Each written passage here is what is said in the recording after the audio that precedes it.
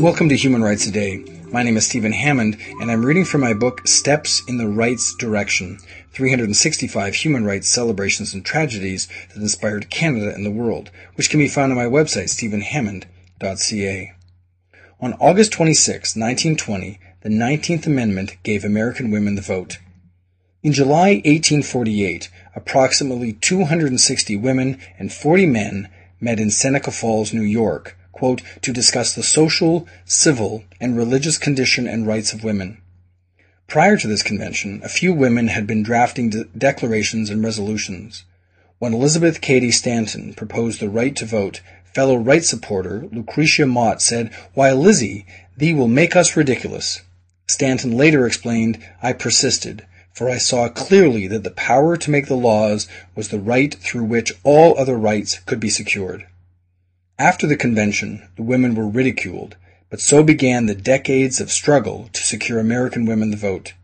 Wyoming became the first state to give women the vote in 1890, and progress continued state by state, but slowly. On the national front, the vote for women was first introduced to the U.S. Congress in 1878, but it would be another 42 years before it came to pass through the 19th Amendment to the U.S. Constitution.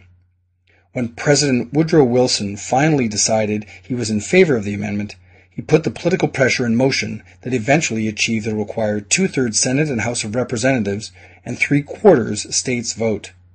The amendment's ratification took place August 26, 1920. In 1971, Congresswoman Bella Abzug convinced her colleagues to designate every August 26th as Women's Equality Day. That was August 26, 1920. If you'd like to hear a human rights story each day, be sure to click on the subscribe button, and I'll tell you another story tomorrow.